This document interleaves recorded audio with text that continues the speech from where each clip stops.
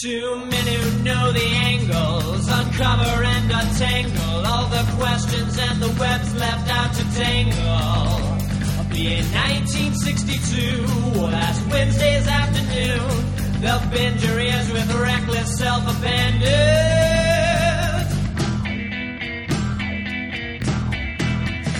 The amazing Spider-Talk, the amazing Spider-Talk. Come swing through the air, sit back and prepare for the amazing Spider-Talk.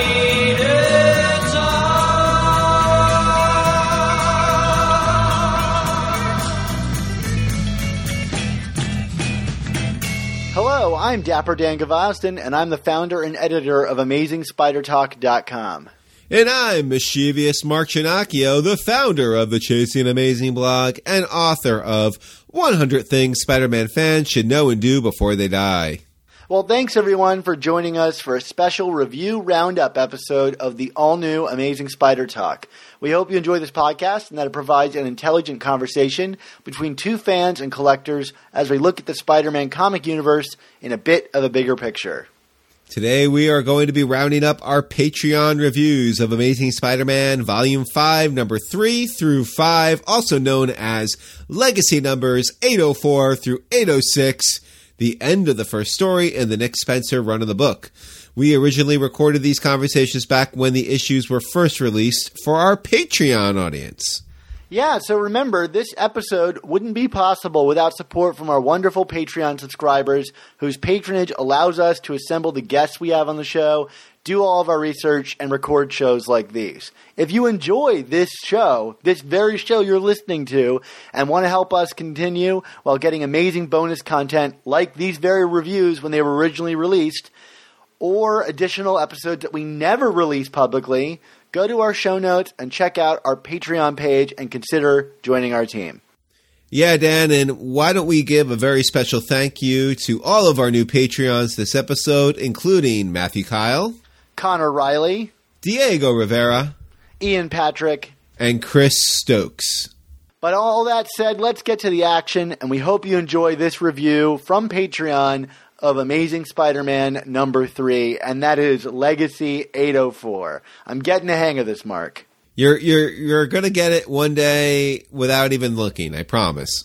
What's new? It's Spider-Man, so very better. Is it blue? Maybe he took a week off 'cause he had the flu. But probably not 'cause his memories he tried and true. Let's find out if the Spider-Man is.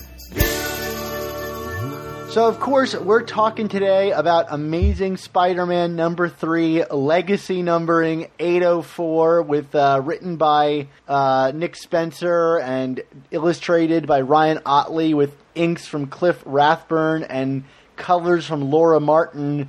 Think it's the level of production quality that we've been expecting from the past few issues, which is, I would say, overall quite high, regardless of how we feel about story elements or individual moments. This book is a refined product. I haven't even talked to you about issue 3 yet. I have no idea what you're thinking about it. Do you want to start off and give me a clue as to what your thoughts are?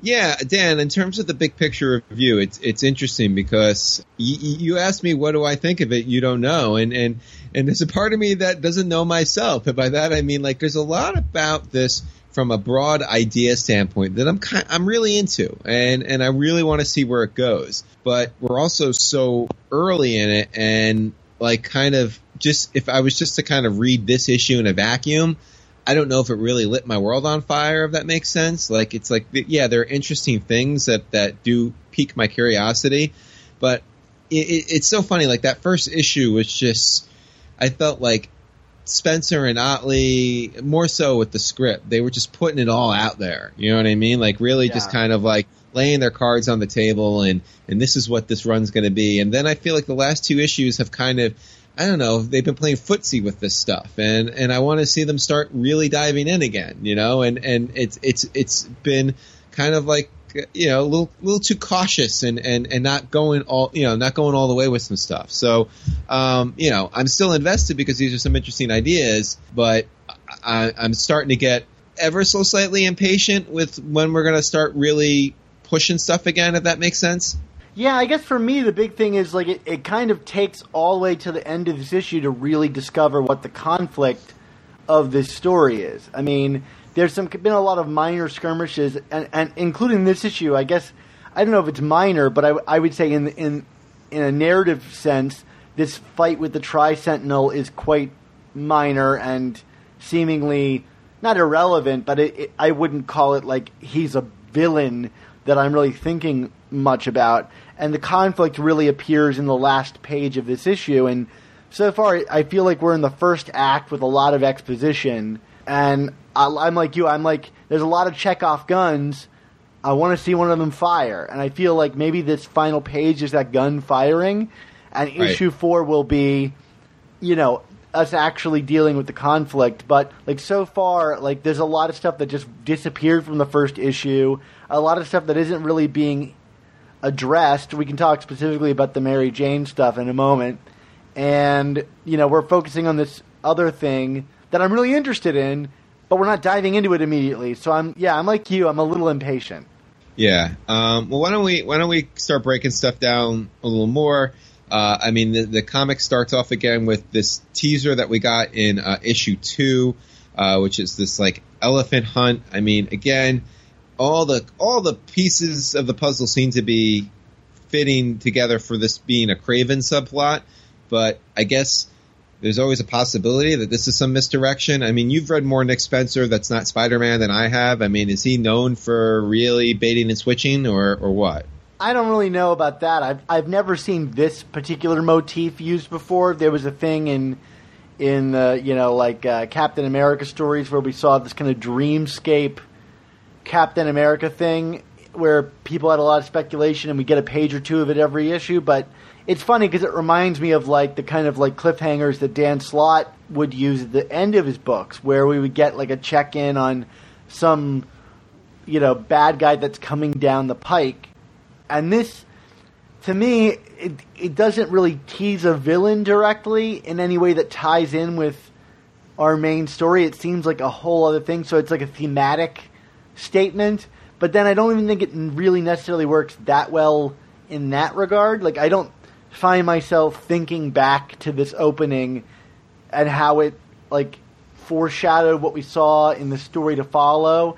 And there's no, like, lingering narrative, like, do you know what I mean? Like, it takes this one page is a separate perspective from the rest of the issue, and right. The ideas of it are not really pushed through in narrative sense throughout the rest of the issue. So I don't think it really works that well in either way, but I'm glad it wasn't just a one-off in issue 2. Like, at least we're going to keep doing this, and it wasn't just some random thing.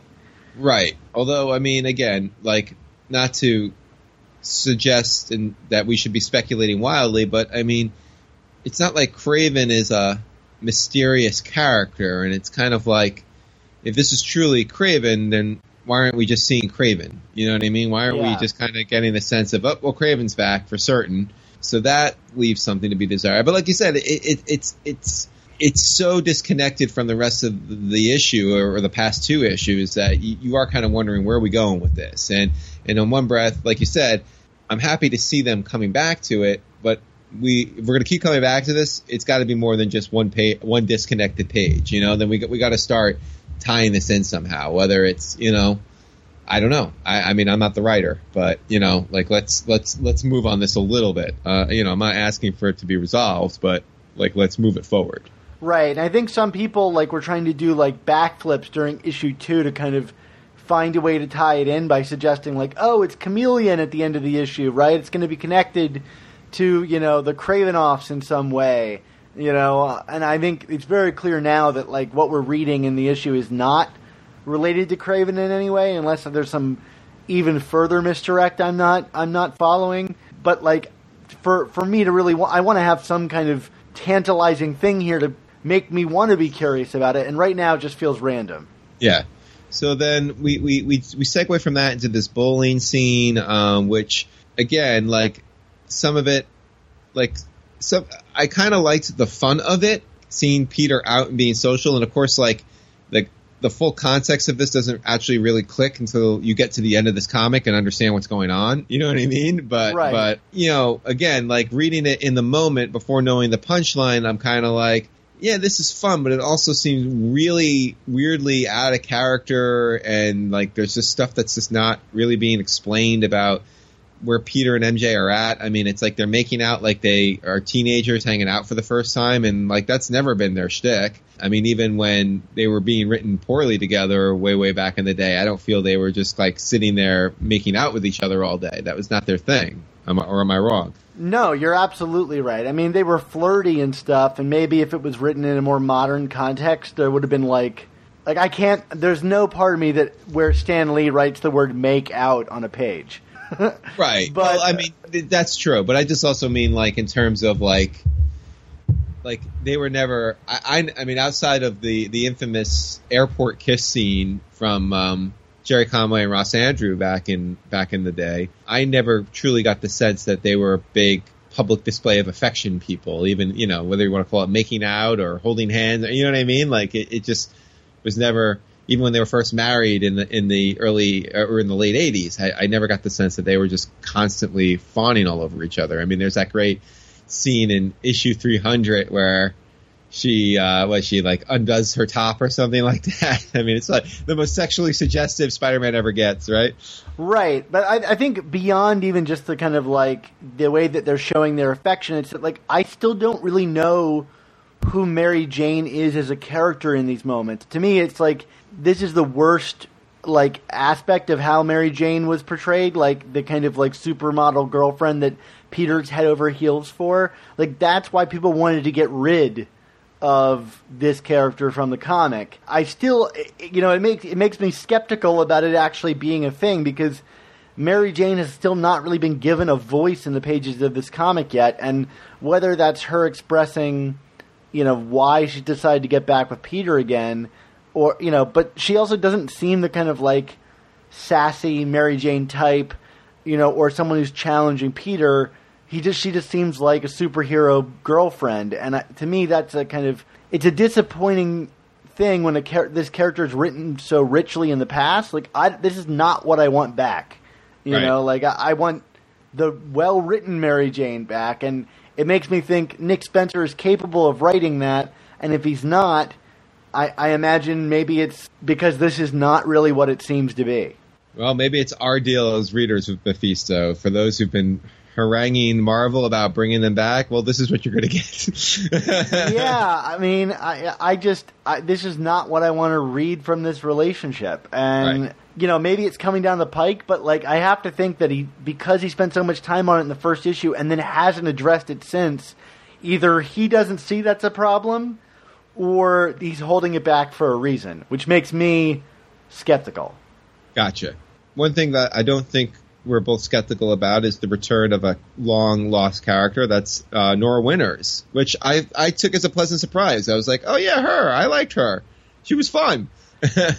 For me, Nora is like what I want Mary Jane to be. Like, I've actually long been a shipper of the Peter-Nora relationship back when they were flirty during the Brand New Day era. I just think, just like Mary Jane, when she first appeared on the scene, Nora is like a breath of fresh air in the Spider-Man supporting cast gallery.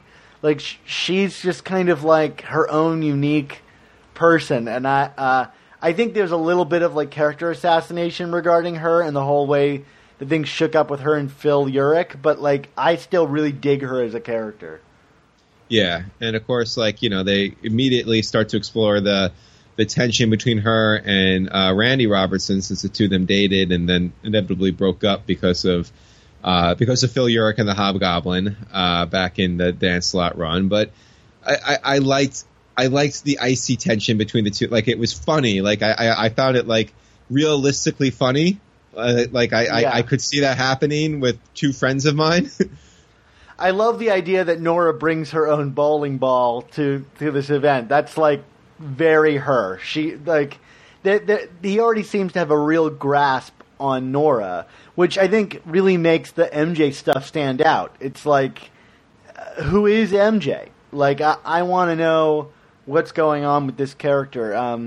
But like you were saying, overall, I think I love seeing scenes like this. Like, it's been a long time since we've got a Peter hanging out with his friends scene of substance. Like, I can really think like back to like maybe roller derby back during like the beginning of Big Time. Like just seeing them going out and doing something like a casual sport or something is wonderful. I just want more clarity on who MJ is. Right. Absolutely. I mean, so like you said, like we said at the beginning, some good, some bad. Then the next thing we got the Tri-Sentinel in this comic. I guess the long return from the David Michelinie story, the Cosmic Spider-Man saga. Is that the last time we had Tri-Sentinel in a Spider-Man book, or has it been more recent than that? That's the last I can remember. Now, on one hand, it's kind of a minor thing to be repeating the beats of, but this was an instance where I actually really enjoyed Ryan Ottley's artwork. Like, I thought some of the splashes and the spreads with Spider-Man fighting the Tri-Sentinel were really, really awesome, for lack of a better word. I know that's not an artistically critical word, but I just like really dug those pages and the dynamic nature of them, and this kind of this huge monster and Spider-Man swinging into it. But I don't know if there's much excitement to that beyond that. This is, to your point about the artwork, this is the first issue where I really kind of embraced Ottley independent of Invincible.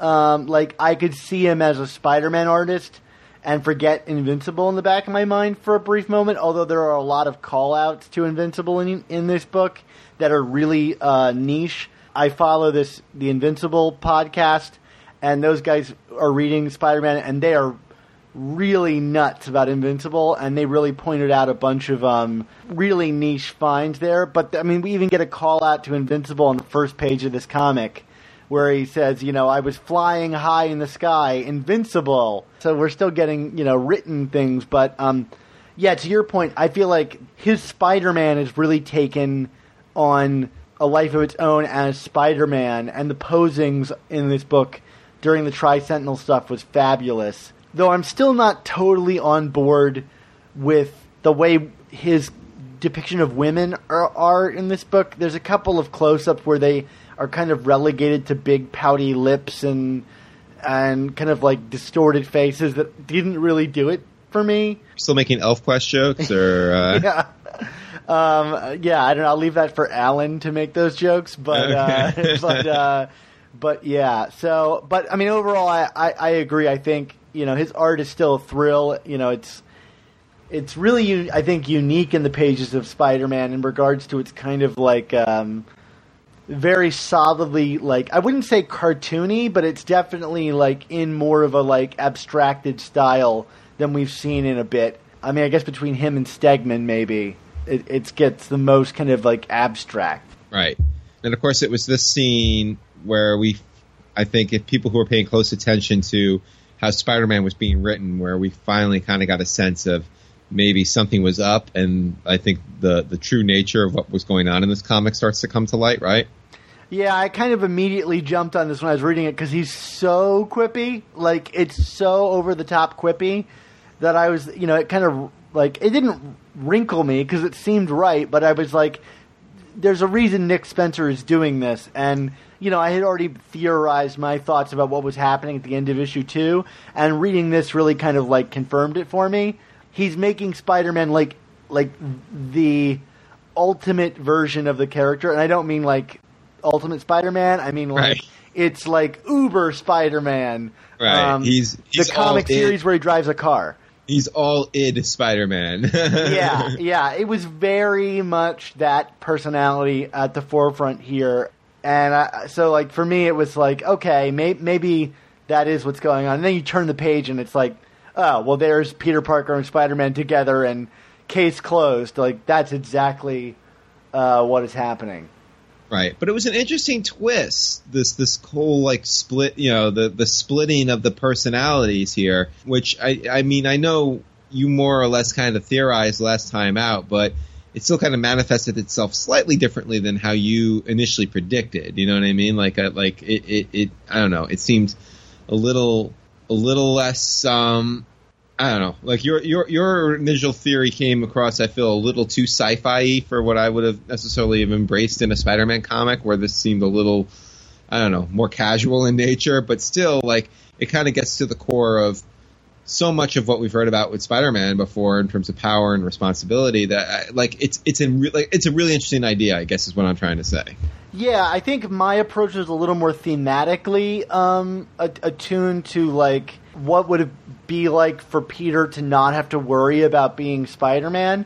And they kind of addressed that for, like, a page of this issue, where you get that great montage of Spider-Man kind of saving people around town and Peter being like, I can live my own life. And I figured they would just be split.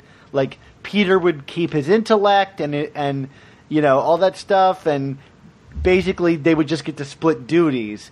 But that's not, seems very quickly like that's not where Nick Spencer is interested. He's more interested in kind of like morality and where that lands. And to me, there's a couple of thoughts I have about that, but I think it's actually, I'm glad it swerved in a way I didn't expect, because for one, I think it suggests that this is going to be shorter than the other thing would have suggested, like really exploring these two guys living different lives. Like, to me, suggests like a Superior Spider-Man-esque story where we're really diving into what that means.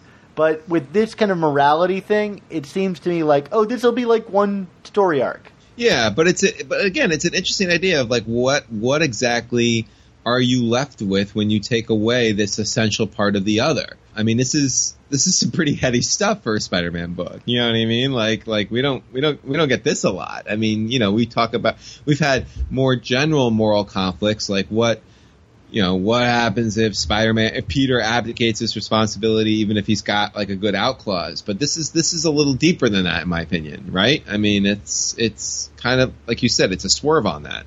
Well, it's interesting, and if we ever get to sit down with like Slott or Spencer, I'd love to ask them about this, because it seems like their biggest kind of tentpole stories, and we haven't seen much from Spencer yet, seem to be all kind of like existential threats to Spider-Man instead of like, here's a big bad that's coming for them. You know, with Dan Slott, we got, you know, what if everybody has spider powers?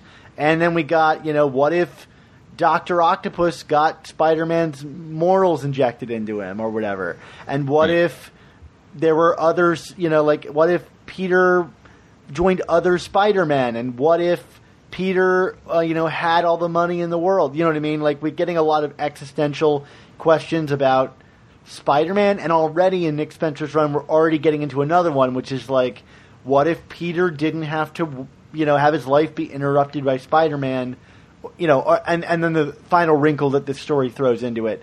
And I guess, I would be curious to ask them about, you know, are the new threats that Spider-Man faces in this kind of like more enlightened comic reading era, like more existential than kind of villain threats? I mean, I'm happy with it. I think it's a great way to put the character under the microscope. Yeah, no doubt. I also wanted to talk about this flashback scene, because I think it's kind of interesting. You know, we talked earlier about that Spider-Man personality being a bit more jocular and talky, but there's like another aspect of that character that I think we've talked about in the past, which is his kind of lack of planning and you know, typical decision to jump into things before he really has thought it through, and that really takes the kind of, like, they end the conversation because he's like, you know what, if only we had someone to test this. Bye, you know. I thought that was really funny and showcases a real understanding of like Spider-Man's, you know, like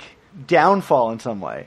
Yeah, downfall, but also again, like how much of that is exacerbated more by the fact that what's intrinsically Peter has been removed from Spider-Man. You know what I mean? Like would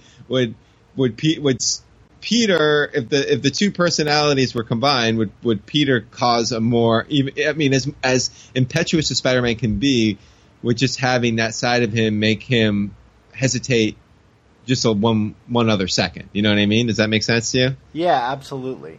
So then we go to this like Dr. Connors scene with the mice, which kind of is just like a kind of elegant way to lay out exactly what we're dealing with here. And we get the reveal that Peter got zapped by the isotopic genome splitter, whatever we want to call this thing, from Amazing Fantasy 15. I'm guessing it just didn't happen on the page. Like, we didn't see him get zapped by this thing. And he does make point to spell out that he doesn't know if it was the laser or the chemicals that did it. Do you think there's a reason that he's kind of like equivocating on that? I don't know. I mean, I'm assuming... No, I don't know.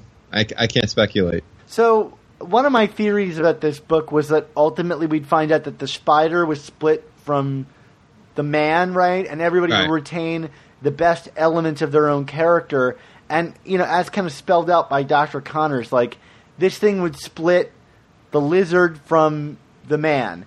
But it doesn't seem to be quite so balanced that way. Like, it's a very strong implication that Peter did not retain his smarts, and Spider-Man did. Right. Whereas Peter maintained the morality, you know, and the responsibility, but Spider-Man didn't.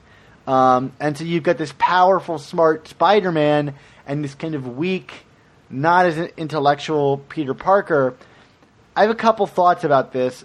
First, I want to get your reaction to this. Is this, what do you think about this as the kind of development of the plot going forward? It's hard to say because, like you said, it doesn't make total sense on the surface. Like, I mean, you know, I still kind of squelch at the idea. Like, I know at one point last episode you were suggesting, like, oh, maybe under the mask Spider-Man is part spider, which still might be true, I guess. I don't know. We never see it. We just see him making like a tongue gesture towards Peter.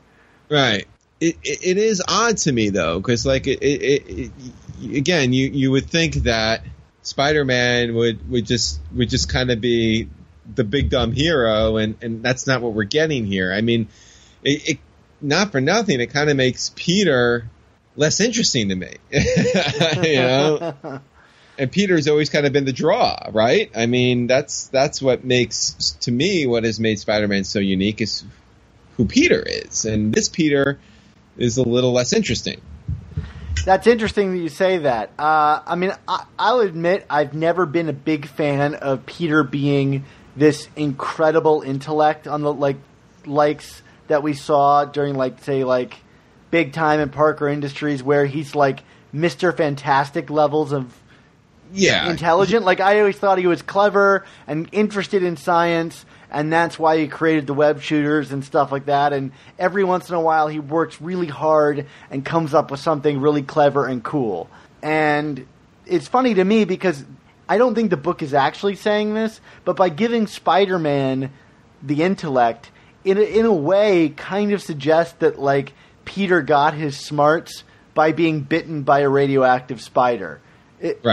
Which we know is not true. Right. So, like, it's interesting. I'll be curious to see ultimately how, like, the attributes of these characters are divvied up between the two of them. And maybe we've kind of already seen it. It does set up an interesting conflict, which is, like, if Peter has to do the job of recombining, you know, how do you stop a guy that's smarter than you, more powerful than you, and has no moral scruples, apparently? It's kind of interesting. It's a little less thematically resonant in regards to, like, what's the difference between Peter and Peter Spider-Man and Peter Parker personas, but it does have that interesting kind of morality wrinkle to it. Yeah, definitely. Maybe you can say something about this. Well, no, I don't know what else to say beyond, like, again, we just have to see where this is going, Dan. I mean, it's still okay. I mean, okay, now we have this much established. Where do we go from here? And what are we ultimately trying to say about Peter? What are we ultimately trying to say about Spider-Man? And like you, I don't think this can be strung along for too long. So I'll be curious to see. I think that's kind of where I'm at with it. Because I'm always trying to make connections between our regular show and what's happening in modern comics. Like, to me, this was interesting because we just had Mark Waid on, who was very reluctant to go back and alter anything about the character's, you know, past. And we've seen Peter always trying to alter himself in some regard, whether it's, you know, issue 100 and trying to get rid of his spider powers. But I thought that this was kind of an interesting way to explore what Mark Waid said, you know, just last week, that, you know, it's best not to tinker with Spider-Man's history because you never know if removing one thing makes the whole thing collapse. And in a way, I feel like we might get some of the answers to that here. Yeah. No, that's a good point too. Yeah. So do you want to do a review score? What are you thinking about this one? Yeah, I mean, this might seem low, but again, it's kind of, I think it's justified given just how much is still kind of up in the air with this issue. So I'm going to give it a C. Okay. I'm going to give this one a B-. I thought it was about as good as the last one. We still have some of the things that I want to know more about. But I think the package is still good, and I like where the idea is going. Yeah, and, well, like I said, I mean, it's a C, but it's a soft C. I don't want to make it sound like, oh, this book's going downhill. But, like, I really feel like there's just too much left dangling here. You know, and you know, if the payoff is good, you know, this might be one of those things where I go back and like, I was too hard on that. You know what I mean? But in isolation, it just leaves too much dangling for me. And like you said, like it raises questions, but also then creates questions that I don't know are good for this comic to be creating so early into its run. So we'll see where it goes. Yep, excited either way. I guess in 2 weeks we'll be here for issue 4, which I think is going to promise a bit more conflict. Yeah, I think that's a given. Yeah. All right, cool. Well, thanks, Mark.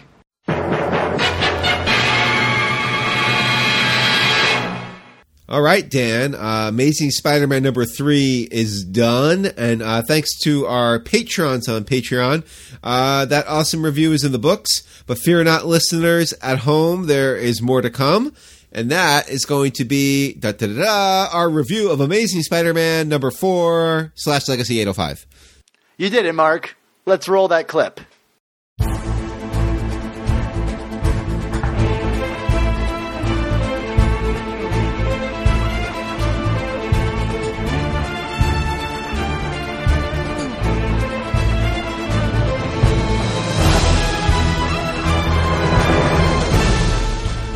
So obviously we're talking about Amazing Spider-Man number 4 / Legacy 805, which is Nick Spencer and Ryan Ottley. I guess this is the penultimate issue of the opening arc. And yeah, Dan, it's you know, when we talked about issue 3 a couple of weeks back, you know, I was kind of hedging a bit in terms of kind of trying to think of a real solid opinion, because there's a part of me that's wait and see on a lot of things. And you know, here we are 1 issue later, and now I'm starting to get from wait and see to, all right, what is actually going on in this book that is a hook? Because it's missing a lot of hooks, Dan. You know, I think there's still a lot of interesting ideas that are being put forward, but, you know, too many Chekhov guns, not enough bullets firing right now, if that makes sense. Yeah, I agree with that a lot. I mean, I think this is the first one to really seem to fire on some of them. Like, we finally get stakes and conflict and maybe a villain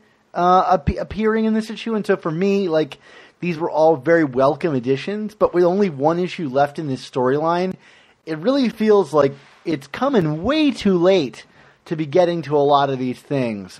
Maybe it'll read better as a trade, but I don't necessarily think so. I think this issue is like the last few. After an incredibly strong issue 1, it's a very scattered issue. There's just so much going on and so little going on. Yeah, I mean, that's probably the best way to put it. And I wish I can more elegantly point out precisely what we're talking about. But yeah, I mean, I think the opening segments of these comics is almost a case in point. I mean, so, you know, going back to issue 2, we've been getting these little vignettes at the beginning of each issue. They're kind of reminiscent of what we got a lot during the slot run, which we've discussed on this show, which was kind of how each one closed with like this common thread, whether it was, you know, a goblin reveal during Superior Spider-Man or something with the Man in Red in the lead up to Dead No More. Here we're getting these opening little splashes that, again, we keep saying seem to indicate something involving Kraven the Hunter, but we're not getting any physical visual proof of that. So your guess is as good as mine. And Dan, you know, I don't want to sound impatient or ungrateful, but let's get on with this thing here now. Like, why do I care about this? I'm still this is not doing it for me. Like, I'm not drawn in. I'm getting impatient. I'm getting restless with it. Like, let's get a reveal of where this is actually going. You don't have to show me who you're talking about, but like, we need more than just random people in the jungle. And random narrative that seems completely incongruous with the rest of the story. I mean, like, I think we said it in the past one. This is neither narrative or tonally satisfying. And it's also increasingly confusing as to who the narrator is in this story. We get so many of these scenes narrated by seemingly Peter. The rest of the comic seems to confirm it, that all these inner thoughts that we're getting are Peter's inner thoughts. But then we get this kind of narration over scenes where we're introduced to the villain, like Mendel Strom, that's making fun of like the robot master and his importance. And I'm confused because does that mean that Peter knows that, like, is Peter now an omniscient narrator? Right. Yeah, no, I mean, it's very unclear, and I like the idea of bringing Strom in. He has the potential to be a fun villain, but then again, like, I almost feel like the mockery and scorn in this issue is a bit overkill. You know, is this character a threat or is he not? And frankly, we got a Strom story. What was that? Last year, 2 years ago, in the Civil War II tie-in in this book. So, not that we don't need a refresher on who he is, but like, you know, I felt like that book had some fun on the character and kind of his lameness, but did it in less discreet fashion and kind of let the reader kind of come to the conclusion that this guy was a lightweight trying to be a heavyweight. And here I feel like we're just getting hit over the head with it. Well, maybe this is a good segue to talk about the humor in this book, because it has been working for me, and the things that don't work for me are pretty consistent, which is like often the references to modern technology. In this book, we get like a discussion of like Uber and dating apps, and I'm not saying that those things aren't something to kind of include in modern Spider-Man books as a way to kind of like date it in the modern era. And I guess I've kind of always wrinkled at these kind of like references, whether they be female pop stars or even all the way back in time referring to like the Beatles. Although the Beatles, I guess, turned out to be quite timeless.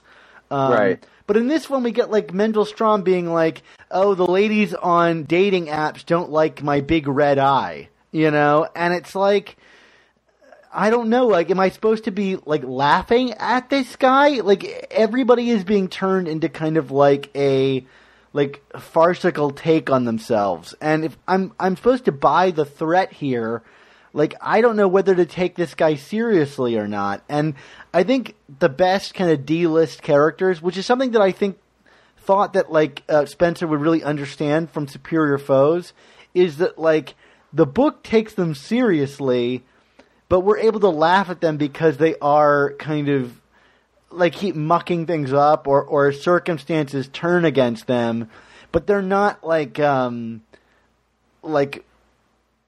weirdly modern satirical figures. You know what I mean? Like, they're not farces.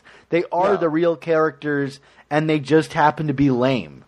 Yeah, they're buffoons, but they don't think they're buffoons. You know what I mean? Like, you know, it's a subtle distinction, but a good distinction. And but then there are like some jokes I still think that land well, like kind of the just the gross overkill of the Tri-Sentinel when Spider-Man appears with him with the face paint on it. I mean, that got a laugh out of me. I got to tell you, like, it was just it was so absurd that it worked, especially given just the over zealousness of the situation and the context of Spider-Man riding in on a Tri-Sentinel. You know what I mean? Like, it was really over the top, and that's an instance where it worked. But like, again, it's over the top, but I feel like in its own way, the characters or the narrative aren't bringing attention to how over the top it is. It just is, and it's letting the reader draw his own conclusions and laugh or not laugh at it. Whereas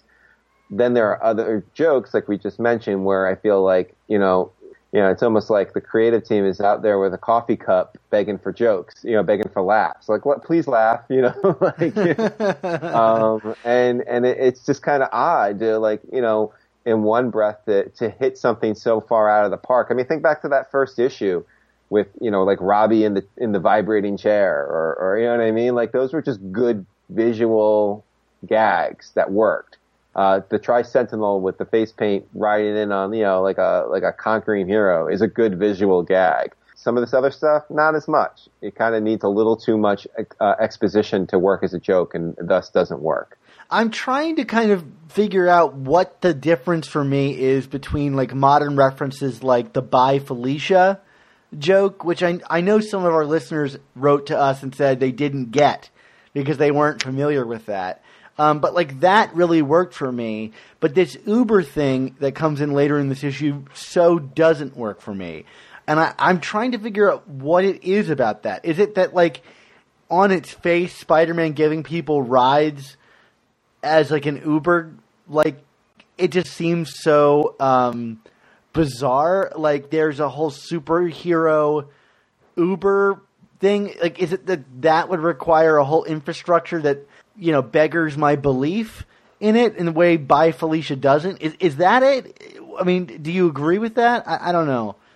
I actually, this might surprise some people. The super Uber joke didn't bother me. I actually I chuckled at that one a little bit. I think, again, my issue is more with kind of repeating some of the beats with some of these like lesser D-list characters and kind of beating us over the head with the fact that, we're not supposed to take them seriously. They're all a bunch of jokers, they're all a bunch of buffoons, and thus, we're almost wasting your time in even in having them in this story. Whereas the Uber joke, I mean, it wasn't like, I didn't think it was the greatest joke of all time, but I at least got a chuckle. I chuckled. I will admit that I chuckled at it. I thought it was kind of like, instead of Uber, it's super, like, so. I think I chuckled at that thing. It's just like there's a like amount of belief in this universe, because when I read the Marvel universe, I want to believe that it's something that really exists, like it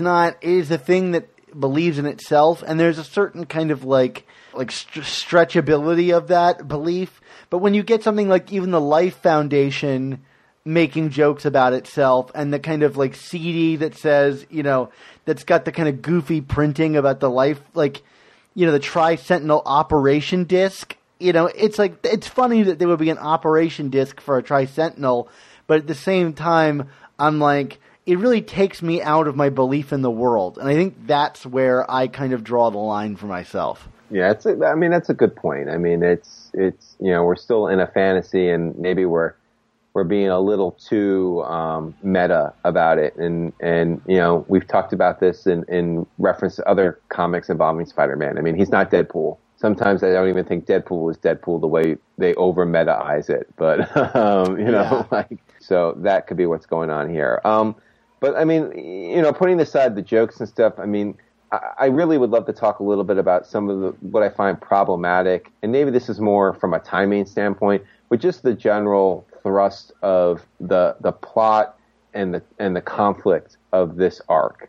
Again, like talking in terms of timing. So obviously what we're talking about here is this, the Spider-Man has been split into two. There's Peter Parker, who has the sense of responsibility, but none of the powers and none of the smarts of that he has, but thanks to the what's the name of the machine? The radioactive, the isotopic something generator. There you go. From Amazing Fantasy 15.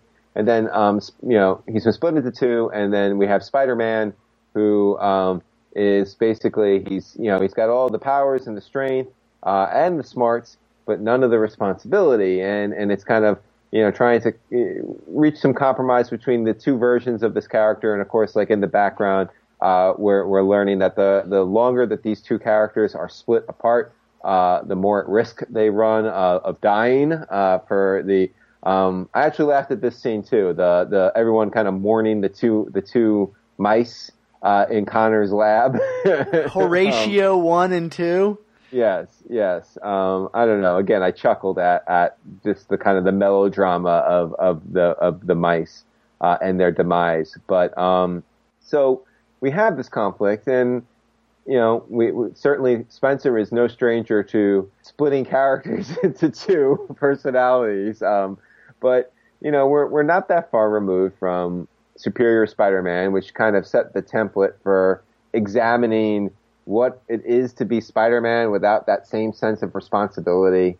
Say what you will about the Dan Slott run on Spider-Man, but I felt that arc for the most part was done very well. And also, not for nothing, I mean, this kind of dawned on me after you and I initially talked about this story a little bit, Dan. I mean, we touched on these ideas and themes in Clone Conspiracy and Dead No More as well, in terms of like with Ben Reilly and Peter, and what happens when someone is kind of the sense of responsibility and honor is kind of beaten out of them, and what does that do? What does that reduce Spider-Man to? So the fact that we're kind of getting a variation of the story again in the very first arc of this new creative run, it just seems like bizarre timing for me. Like, I think there are just so many other stories that we haven't had a fresh take on that we could be talking about right now, instead of kind of touching on something that the previous creator, frankly, made his mark doing. Does that make sense?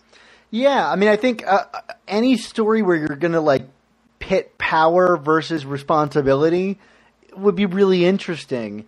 I think for me, I wrinkle less at the timing of it. I mean, I think I talked about this in the previous episode. Why are all these creators doing these kind of existential tales about Spider-Man? It just seems to be a very modern sensibility. But my problem is more just the kind of pacing of this whole thing.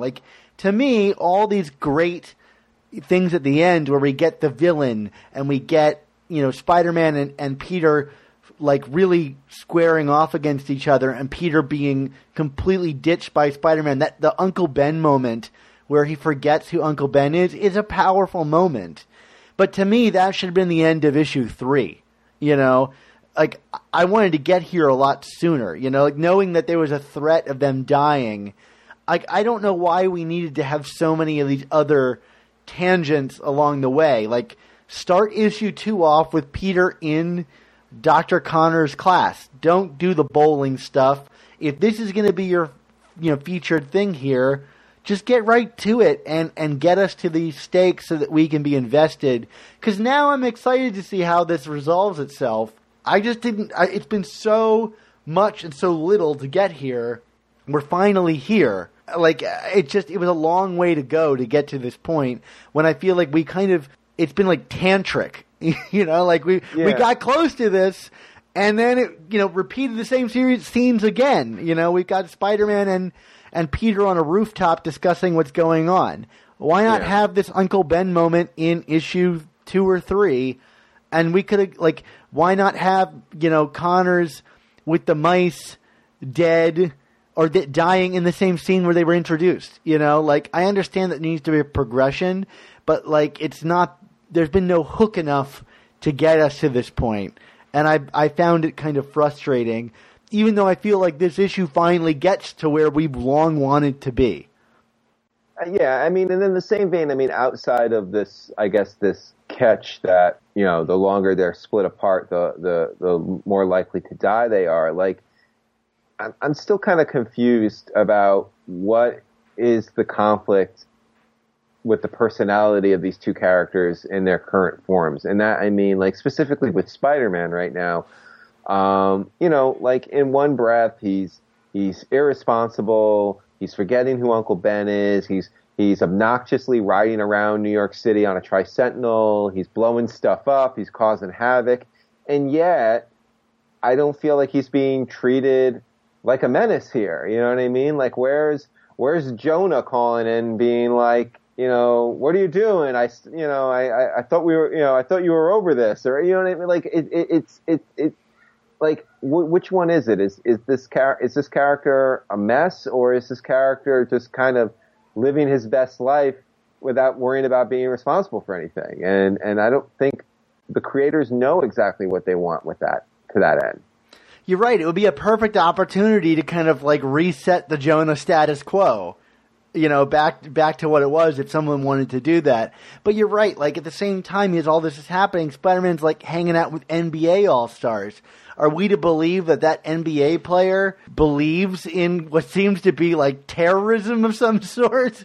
Yeah, I mean, it's pretty bad stuff that Spidey's been doing since he's been split apart. I mean, it's not good. You're right, Mark. It does seem very confused about what the thrust of this is. And, there's a lot of other missed opportunities for drama, too. Like, we got in the first issue of this series this great moment where Aunt May is really disappointed in Peter for cheating on, his PhD. And you think, we just had a moment in Dan Slott's run where Aunt May was disappointed in him for busting up Parker Industries, and that was like kind of immediately resolved in a way that I was kind of okay with.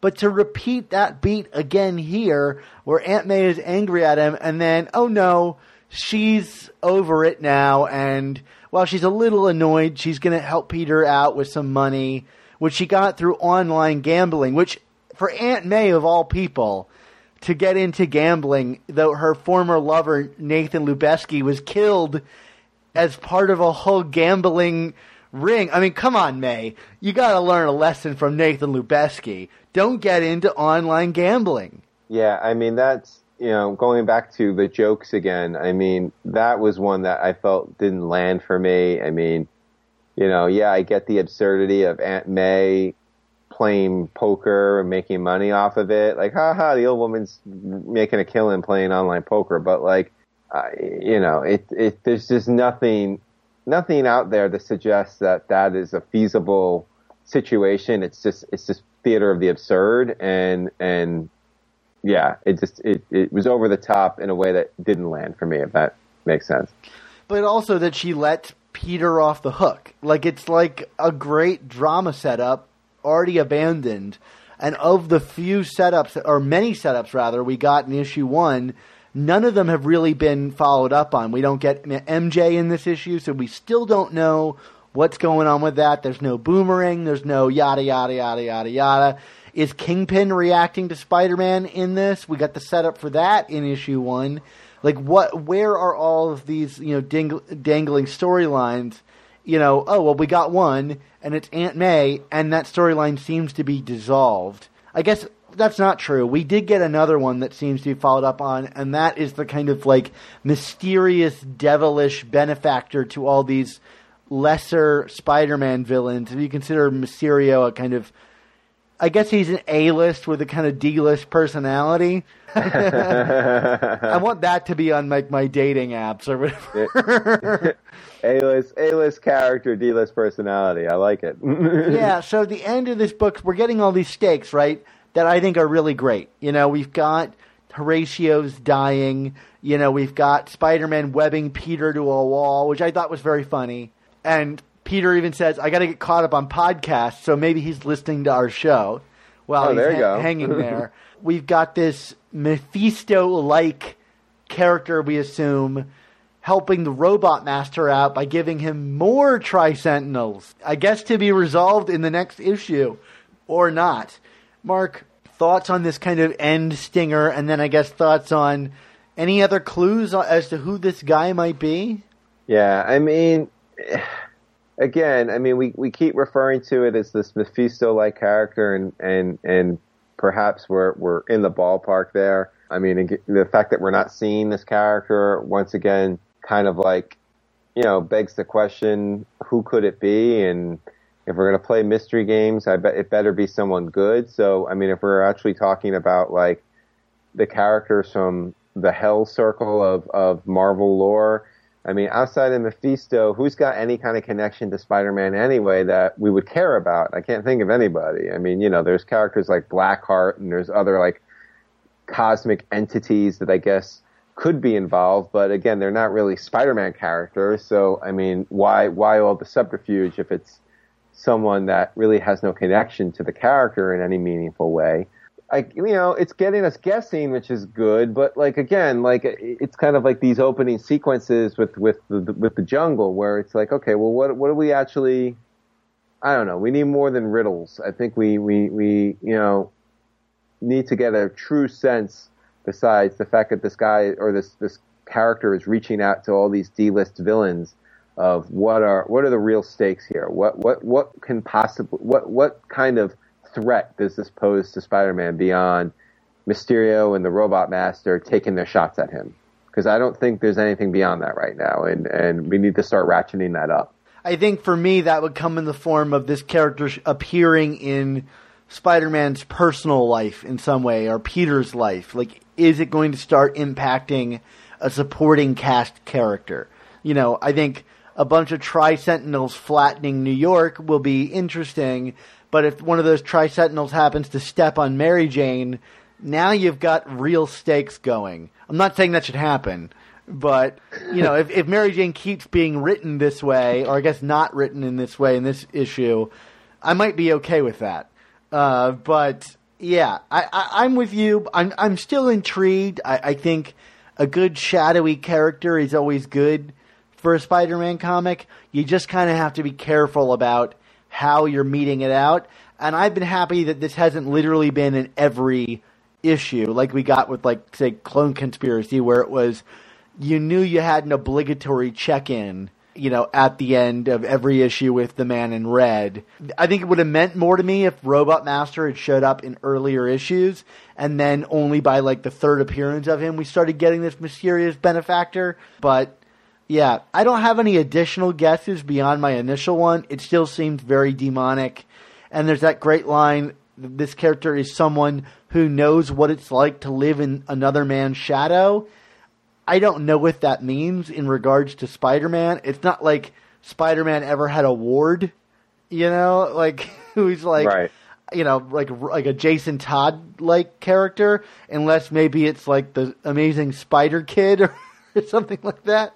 Right, but right. We're gonna get Frogman. I don't know, but it's Tim Harrison. Yeah, I mean, it'll be interesting to kind of revisit these quotes when the reveal ultimately happens, to see if they all lined up to something and it really was a clever, reveal in some way. Like, these clues were really there for us to put together. But right now, I'm not really putting much together. Yeah, and I'm kind of with you. I don't really know what to make, and again, I don't have enough of a background in some of these Hell characters, if that's indeed the direction we're going. And not only do I not have a background, but again, like, you know, as someone who's exclusive to Spider-Man, or not exclusive, but who heavily reads Spider-Man, you know, there's no reason for me to have a background with these characters. So if you're going to blow our mind with where this is all going, it's unless it's Mephisto messing around with stuff with Mary Jane and the marriage again, I don't quite get what the drama is here. So. Right, and I'm really inclined to think it's that, because Nick Spencer seems to be so heavily operating in Spider-Man territory and obscure corners of Spider-Man territory. So, I don't know. I mean, we'll see. We'll see. You want to get to our grades, Mark? What grade are you giving this book? Yeah, I mean, I'm going to give it a C again, similar to last time. I mean, you know, I think there were some decent jokes in here. I still, for the most part, like Otley's work, especially some of the Tri-Sentinel stuff looks really kind of big and beefy the way it should. But, you know, I'm inclined to start inching lower if things don't start moving more aggressively with the story here. How about you? Yeah, I'm with you there. I mean, while I, again, liked the stakes and everything, you know, that are being introduced in this book, and I think of any of the chapters, this one has me the most anticipating the next one, because it seems like the conflict is going to come to a head there. I guess it kind of needs to. So I think I said B- for my last one. I think I maybe overrated that one a little bit in hindsight. So I'm saying C+ on this one. I would love to inch back towards that A+ that we gave issue 1, Mark. Yeah, well, you know, it's clearly in this creative team's DNA to pull out a great story. So we'll see what the next issue brings. But, you know, I'm in, for the most part, I'm enjoying this, but I maybe my expectations were raised a little too high after that first issue. So hopefully we'll see where it goes next.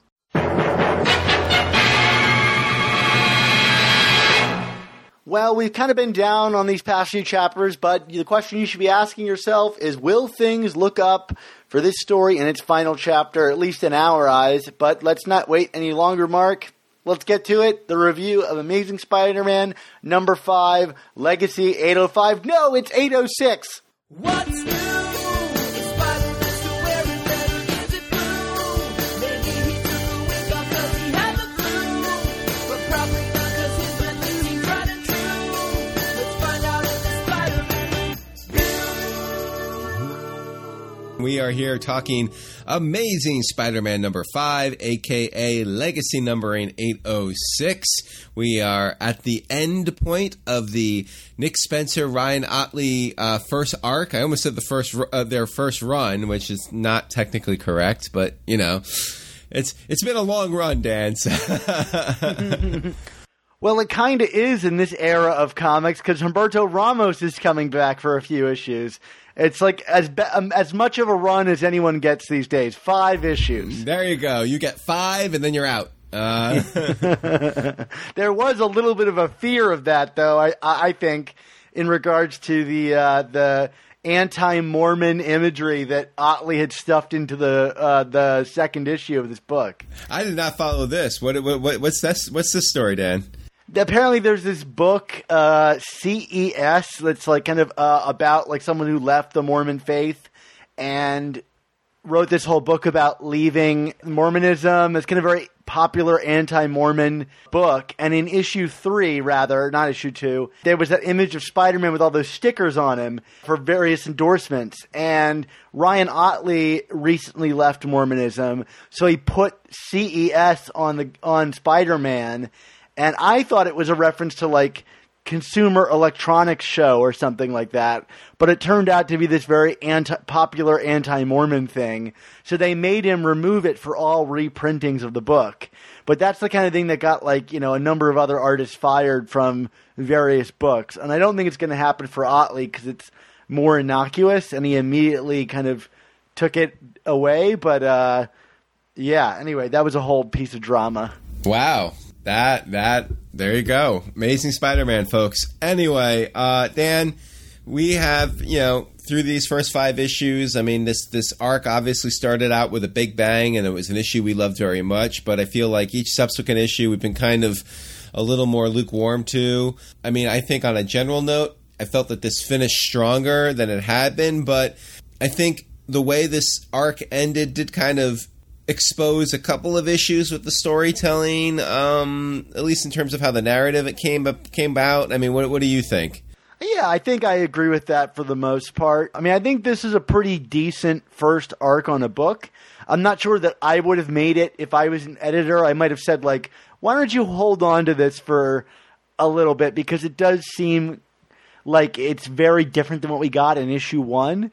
But I thought as a story, especially with how it wraps up, it's pretty decent, which I think is what we were kind of saying before. And to me, this issue itself was the most promising follow-up to issue 1 that we've gotten yet. But again, like you said, this kind of reveals some of the storytelling problems, which is like, I feel like a lot of the stuff that we got in this issue probably should have even been all the way back in issue 2. It's weird to say this, but I feel like in a lot of ways this whole story kind of unfurled both too slowly and too quickly. Like some things that should have been evolved a bit more were not, and then some things that I feel were, you know, too decompressed became problematic. I mean, you know, the general crust of the story, you know, I enjoyed it in the fact that, like, you know, we got both an exploration of, I mean, we've done this before in terms of what is Spider-Man without Peter Parker, but I feel kind of on the flip side of this, we also got to play around with who's Peter Parker without Spider-Man, which we have not, I don't feel we've gotten that in a while. So that's good to kind of get Nick Spencer's imprint on that idea. But I mean, just as a whole, I mean, like, you know, we kind of go back about all like the Craven teasers and you know, just some of the stuff that was introduced in issue 1 and then kind of felt like it got dropped until just this issue again, and you know, would like to find a little more consistency with how the stories are told going forward in terms of how it's paced, right? Yeah, totally. And I feel like part of that is kind of how the story was told in a storytelling sense. We've got, like, in previous issues, these big montage sequences, if you want to call them that, where, you know, we kind of got a bit of Peter's life when he was Spider-Man-less in a bunch of images. And to me, like, that should have been more of the story, that kind of decompression. You know, I wanted to see more of that and less of the kind of, like, weird hijinks that feel really like they don't belong in this book. And I could list them on my fingers. Like, let's start off in this book with, like, Mendel Stromm. Did this guy need to be in this story? He really is there to kind of serve as fodder for, you know, the man in what are we going to refer to this villain as? The man in the trench coat? I mean, you know, the devilish sidekick. I don't know, but he really is. I mean, he is literally fodder. You know what I mean? Like, there is no other purpose. Again, I mean, this was a character that was introduced in issue 1 of this arc, so it's kind of good to bring it back to that, but I don't know if Mendel Stromm needed to be the conduit for that. I mean, maybe there could have been other ways, I think, you know, and we'll just have to kind of leave that for wonder for now. Yeah, I mean, just on another note, and I don't want to go deep into it, but, like, you know, Black Ant and Taskmaster, you know, we get them returning here for, like, 3 pages of them, and that's just a lot of time to spend on things that aren't, like, the main kind of emotional and thematic crux of the storyline. Like, I would have loved to use those pages and pages past that we spent on Kraven to flesh out this Mary Jane thing a bit more. And yes, we'll talk about it. The book opens on that scene between Peter and Mary Jane finally kind of hashing out what it was that brought them back together, but it's only a page of it. And I feel like these montages and all this other stuff could have been fleshed out a bit more if we just didn't waste time on all that other stuff that, like, often was repetitive. We even get, like, a full story recap within the pages of this book that I just don't think is necessary to this storytelling. And, you know, it really just reads like it's been, you know, decompressed for trade unnecessarily. Definitely. And, I mean, why don't we dive right into the Mary Jane stuff, just because, I mean, I still think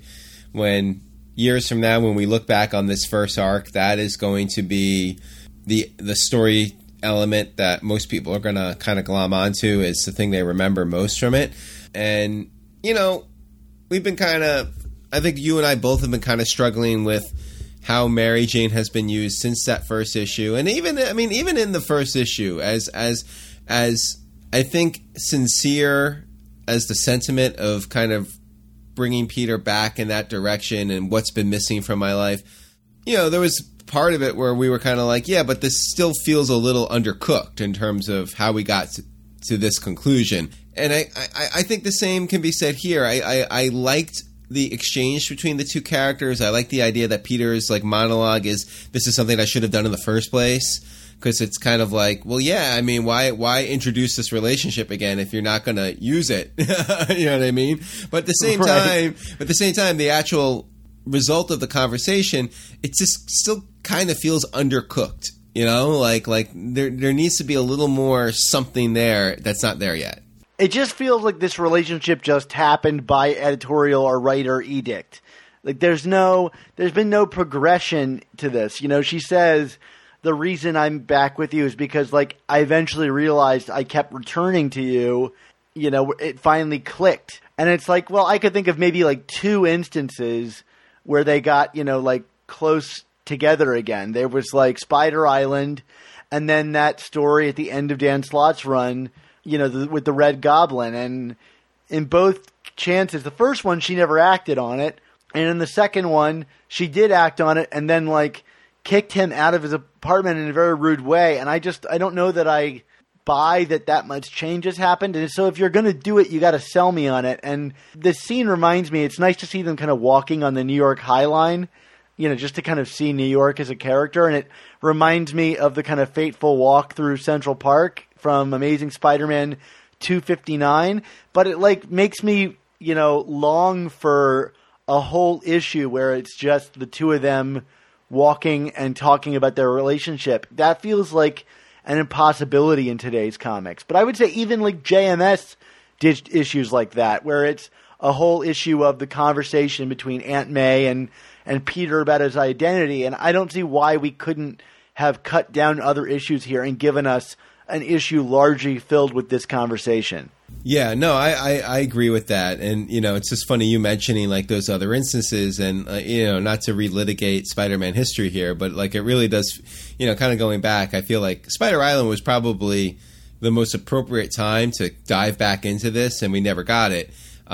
This, like you said, it feels more forced in terms of, I want to, here's a new writer. This is something he wants to explore.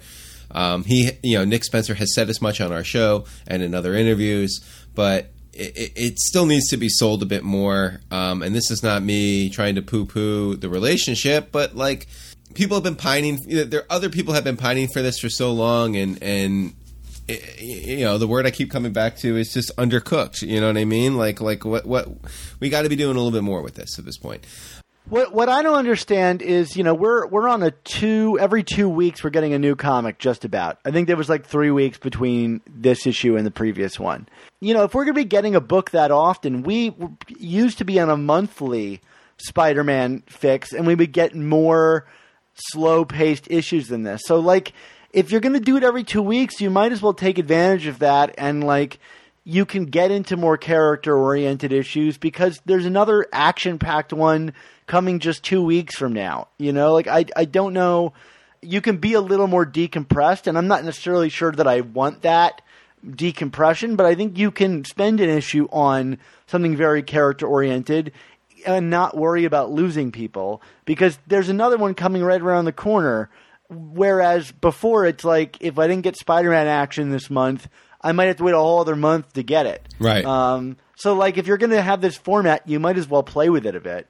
Now, the other character relationship dynamic, if you will, that we touched back upon that we really haven't seen much of since the first issue was Peter and Randy Robertson's new roommate, Fred Myers, a.k.a. Boomerang. And again, like, here's stuff that was, like, legitimately... I thought this was some of the funniest stuff of the whole arc, and yet it kind of, like... I feel like it's almost like a lost opportunity because... this was so funny. Why couldn't we have gotten more of this both in this issue and in other issues, right? Right. He totally should have been bowling with them. Like, and getting strikes or whatever it is, because of his, acumen with rolling things or throwing things or whatever. I think there was plenty of opportunity to keep him an active player in the story instead of just background. Yeah. And Peter kind of baits Boomerang into stealing the particle, was it an accelerator or whatever the heck, the genome accelerator. Right, the isotope genome accelerator. Right, sorry. We know certainly that Spencer, when he was with Steve Lieber, was great at doing these kind of goofy heists a la Superior Foes of Spider-Man, and we could have gotten maybe a fun little page or two spread here of how did Boomerang get this equipment. I mean, we see Spider-Man-less Peter kind of ripping him off at the end in a kind of silly moment, but like where there was hijinks that could have ensued with this that I feel we didn't get. Yeah, I mean, I love everything about the setup for this. I think it's hysterical with them really baiting him in the kitchen. But yeah, I would have loved to have seen that. And sometimes you don't have to see everything. Comics are about like what you imagine. But like I know that Spencer has done this before, so like do a shout out to Superior Foes and give me those full page diagram layouts of the heist. Fun to see Boomerang back again. Certainly not going to bash it in any way because I love seeing Fred Myers. I just feel like this whole book and this whole first arc has been, I really like this, but I want more of this and less of that. And maybe it'll take a little while for Spencer to get into the groove of like where his focus should be really attuned. Yeah, I agree with that.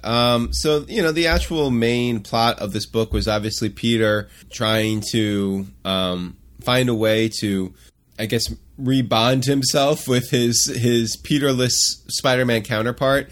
And again, there was some good stuff here. I think Spider-Man, free of Peter's responsibility and guilt, is very funny.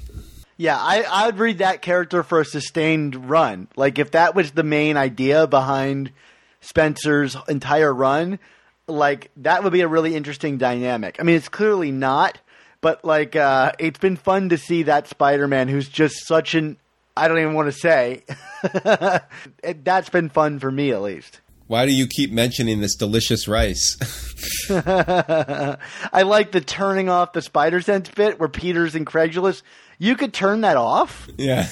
Well, and what's this comeback? Yeah, if you don't mind, like the horrible headaches or something like that, or yeah. I like everything about that character, and I like everything about the beats that occur regarding them in this, where Peter kind of has a backup plan all along, but he's allowed a moment to sacrifice himself for Spider-Man, which is wonderful because it's a straight copy of George Stacy's death, because he dives and he shouts, "Look out," in the same way that George Stacy did when he dove at the child. There's no way that was an accident, and I thought that was a really nice touch. Yeah, I mean, it's funny. These books so far have had other little... I know you've been kind of pointing them out on Twitter, Dan, like other little touches that... I mean, even the covers and whatnot, it's you definitely get the sense that Spencer and Otley are reaching back into the annals of history here, which is fun. Dan Slott obviously was kind of the king of continuity, but I like these other little more subtle references. Yeah, they're not main parts of the story. They're there for you to notice if you happen to notice them. Yeah, and I do like, even though we kind of are going through this whole story about demonstrating how much these two characters are lacking without their other half, so to speak, but I do like that Peter, as Peter, without any powers, does save the day with kind of a lucky shot, but it worked. You know what I mean? Like, it still shows that there's something inherent in the character, and I liked that was kind of the resolution. Yeah, absolutely. And that comes right after Peter tries to teach Spider-Man about power and responsibility. And I love this moment because you would expect the kind of cliche thing where it's like, oh, it does click in with him, and he decides to like turn a new leaf and rebond with Peter, but he just like flat out ignores him. Yeah. In the same way, it's like the moment where he ignores the burglar distilled into a character. Right. And that's what I like about it so much. Yeah, and Peter's attitude of, well, it was worth a shot, Also, another, kind of on the heels of when they do get rebonded, legitimate laugh out loud moment for me was Spider-Man saying, "To me, my robot." I mean, that's what I'm saying. Like, there's some really clever, funny stuff in these issues, which kind of makes up, I think, for some of the areas where it's lacking in terms of its structure or its flow. I mean, like, there's clearly a lot of promise in what's unfurling here. It's just, it just needs to kind of hit its rhythm, and it hasn't yet. Yeah, in terms of genius moments that are my favorite, I like when they rebond. The whole rebonding sequence is great, but when they rebond and we get both sides of them acknowledging the existence of the other, where like Peter's like, oh, I feel this sudden urge to tell jokes again, and then the Spider-Man side of him is like, oh, I suddenly feel crippling guilt coming back. I really liked that. But one of the moments I wanted to point out was right before they remerge, Spider-Man is like suggesting to Peter to be less of a mope and to kind of have fun being Spider-Man for once. Yes. And to me, I wondered if that was kind of Spencer's, and I don't want to, put words in his mouth, and maybe we'll ask him in an upcoming episode, but to me that felt like the writer's calling card. Like, he's saying, like, this is what my take on the book is going to be. It's like Spider-Man, but it's having a little bit more fun than we normally would. I mean, at least I feel that way about this arc. It just seems like everything's a little more fun, for whatever that means to you. And to me, that seemed like, oh, maybe like this is the point he's trying to make by doing this whole story, is that like, like it's all about power and responsibility, but let's have a little fun too while we're at it. That's actually a very kind of universal criticism of Spider-Man, I find, in like across other media, is I think I've like even like listened or read to some movie reviews that have talked about this idea that, like, for a character that can do amazing things, who's supposed to be kind of this youthful character, you don't see him having a lot of fun with his powers. And maybe Spencer is trying to kind of capture onto that in terms of, like, like at the end of the day, this character should still be fun. And I feel like the fun element has been it's a lot of creators just don't know how to do that. If that makes sense, you know what I mean? Like they get caught up in the guilt or the responsibility, or but the fun element gets kind of swallowed up by the other more kind of ominous themes. Right, and it's why, like you and I have discussed in the past, it's like why I kind of wrinkle at like Craven's Last Hunt being the best Spider-Man story, because I just don't find any fun in that story. It's so dark and dreary and miserable. Right. You know, like it just doesn't read like a Spider-Man book to me. And I think the people that can like weave that line are the best Spider-Man writers, where you can have the pathos and the fun. Like that's a really hard balance to hit. And it's actually why I really liked, and I'll talk about this in a future episode, why I really like the new Spider-Man PlayStation 4 game, is it weaves that line better than most Spider-Man stories I've seen in recent. And so like to me, I'm hopeful that Spencer is kind of captured onto that, and that this is his way of saying it in the pages of this comic. Because I tend to think that he's kind of a meta creator. He likes to kind of weave themes pretty broadly inside of his comics. Yeah.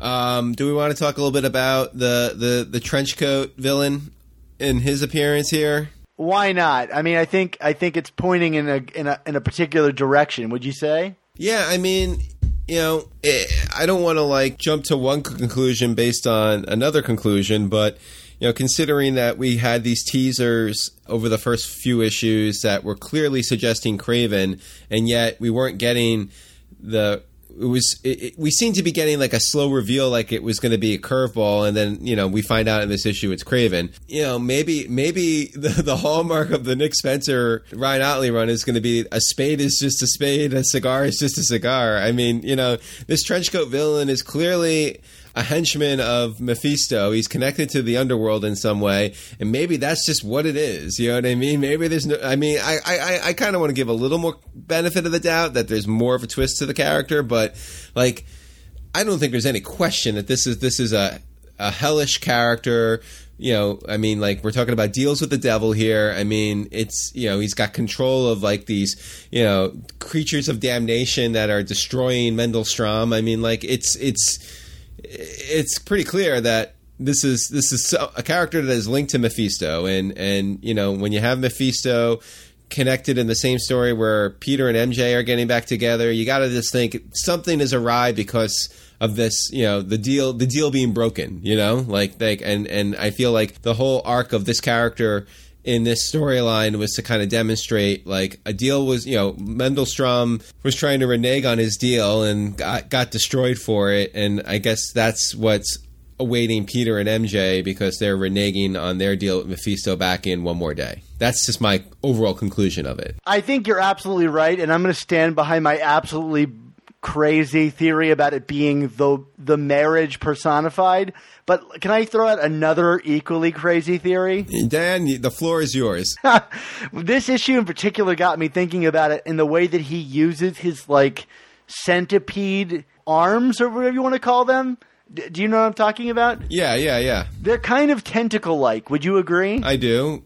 And this character has previously said that he has stood in Spider-Man's shadow and that he knows Spider-Man better than he knows himself. Do you see where I'm going with this? So you think this is like the corpse of Doc Ock? It could be possible. I just thought that the imagery seemed very octopus-like in the way that he destroys Strom in this issue, which God rest his soul, or whatever's left of it. I don't know. Just throwing it out there. I don't know if that's my actual guess, but it hit me while reading this that like, oh, okay. Like, there's been a couple clues that could lead me that way. And that gets to, like, the even bigger kind of clue, or whatever you want to call it, that we get in this, which is everybody saying, guess my name, guess my name, guess my name. Now, I don't know if that's a clue, but, like, I already thought, like, maybe this is Spencer just, like, toying with us, because essentially all Spider-Man mysteries are what you and I do, inevitably, which is just guess names. Right. You know, wildly. Like, is he toying with us about the very nature of what Spider-Man mysteries are? Just name-guessing games? Right. Yeah. No, it's a good idea. And I like that theory with Otto, although the character, outside of, like you said, the tentacles or the centipede arms or whatever, doesn't talk like Otto in any way. You know what I mean? Like I think it talks more like Peter, which makes me actually kind of buy your first bonkers theory more, you know? So yeah, I don't really want to stand behind either of these, but they're out there now, and I have fun speculating. But you're right; it does clearly seem just like a spade is a spade. It's a devilish character. Although I feel like if it was Mephisto, we would be getting more Mephisto-like imagery. Like, there's nothing about this character that says Mephisto, red devil to me. Like, unless something happened to Mephisto at the end of Damnation that I haven't read yet. Yeah, and I certainly haven't read it, so. Well, the other, of course, as I mentioned earlier, the other big mystery revealed was we know that Kraven is kind of lining up as the next villain. He looks good, but, I mean, did we really need all these pages of build-up? No. Very emphatic, Dan. I'm not, like, I love Kraven, but, like, I'm not, like, thrilled. I'm not like, oh, man, I got to pick up the next arc to read what's going to happen with Kraven in a way that I wouldn't be without, like, a solicit or something like that. You know what I mean? Like, show me Kraven on the cover, and I'll go pick it up. But, like, this is not tied to the main story in any way. So, not in the way that, like, the Lizard showing up at the end of issue 1 was, where I'm like, what an interesting new wrinkle. I have to read the next book and figure out how this works, you know? Like, Kraven, I'm like, oh, so Kraven exists? I knew that. Right. Are we going to get the immortal Kraven that could only die by Spider-Man's hand? I don't know, but we'll see. Right. No, like, again, it kind of speaks to what we were saying at the very, very beginning, which was that this really does seem to be a story that wanted to be 5 issues, was probably more, honestly, 3 issues, although it could have been 5 if maybe we played around with some of the pacing a little bit. I mean, it's just, like you said, it was just uneven, and the Kraven reveal is probably, to me, the most underwhelming part of all, because it was so obvious. So what was the point of that? You know, just, and like you said, it's not like Kraven has been MIA for 20 years or something. You know, it wasn't like when we had, you know, the return of Kraven during Brand New Day, or at the end of the Gauntlet. I mean, you know, like, Kraven's been around. I mean, Kraven hung out in Scarlet Spider, and wasn't he even with Miles in the 616? I'm trying to remember. I don't know about that. He's certainly been in Squirrel Girl a lot, but I don't even know if that's necessarily in the same universe as the regular Marvel universe, in the way that it plays with continuity. I mean, moral of the story, if you're going to do, like, the old guess my name Spider-Man kind of mystery thing, I mean, you know, I think you can't be that on the nose about it, right? Or maybe just one at a time. Right. That's fair too. Anything else you want to talk about for this issue? Not really. I mean, I think the art remains pretty stellar. I love seeing Ryan Ottley draw Peter's face, of all things. Yep. He just has very expressive characters. And I love seeing that. Yeah, and all the Tri-Sentinel stuff looked awesome and kind of indulgent in a great way. You know, like, it's. I feel like it's a good match. You had said that from the very beginning, that you feel he'd be a good match on this book, and I agree. Yeah, it's living up to all the promises, I think. So, Mark, let's give it a grade. How about you? Well, I mean, I'm going to knock this up from the last few issues and give this a B-. How about you? Yeah, I'm right there with you. B-, B, something like that. Let's just say B- until we can be simpatico. There we go. About this. Yeah, I mean, I think a decent first arc. I don't think it lives up to the first issue. But what could? Right. You know, like, you know, that's the one you got to come out swinging on. You know, I'll miss Ottley over the next few issues, but maybe, you know, Ramos will kind of, you know, help Spencer settle into the rhythm of this kind of twice monthly Spider-Man world. Yeah, looking forward to it. Like you said, I mean, Ramos is a classic. I think he even though he's always kind of been connected to Dan Slott, I think he's probably good for a lot of newer writers on the character, kind of guiding them through it. So it should be fun for the next few issues.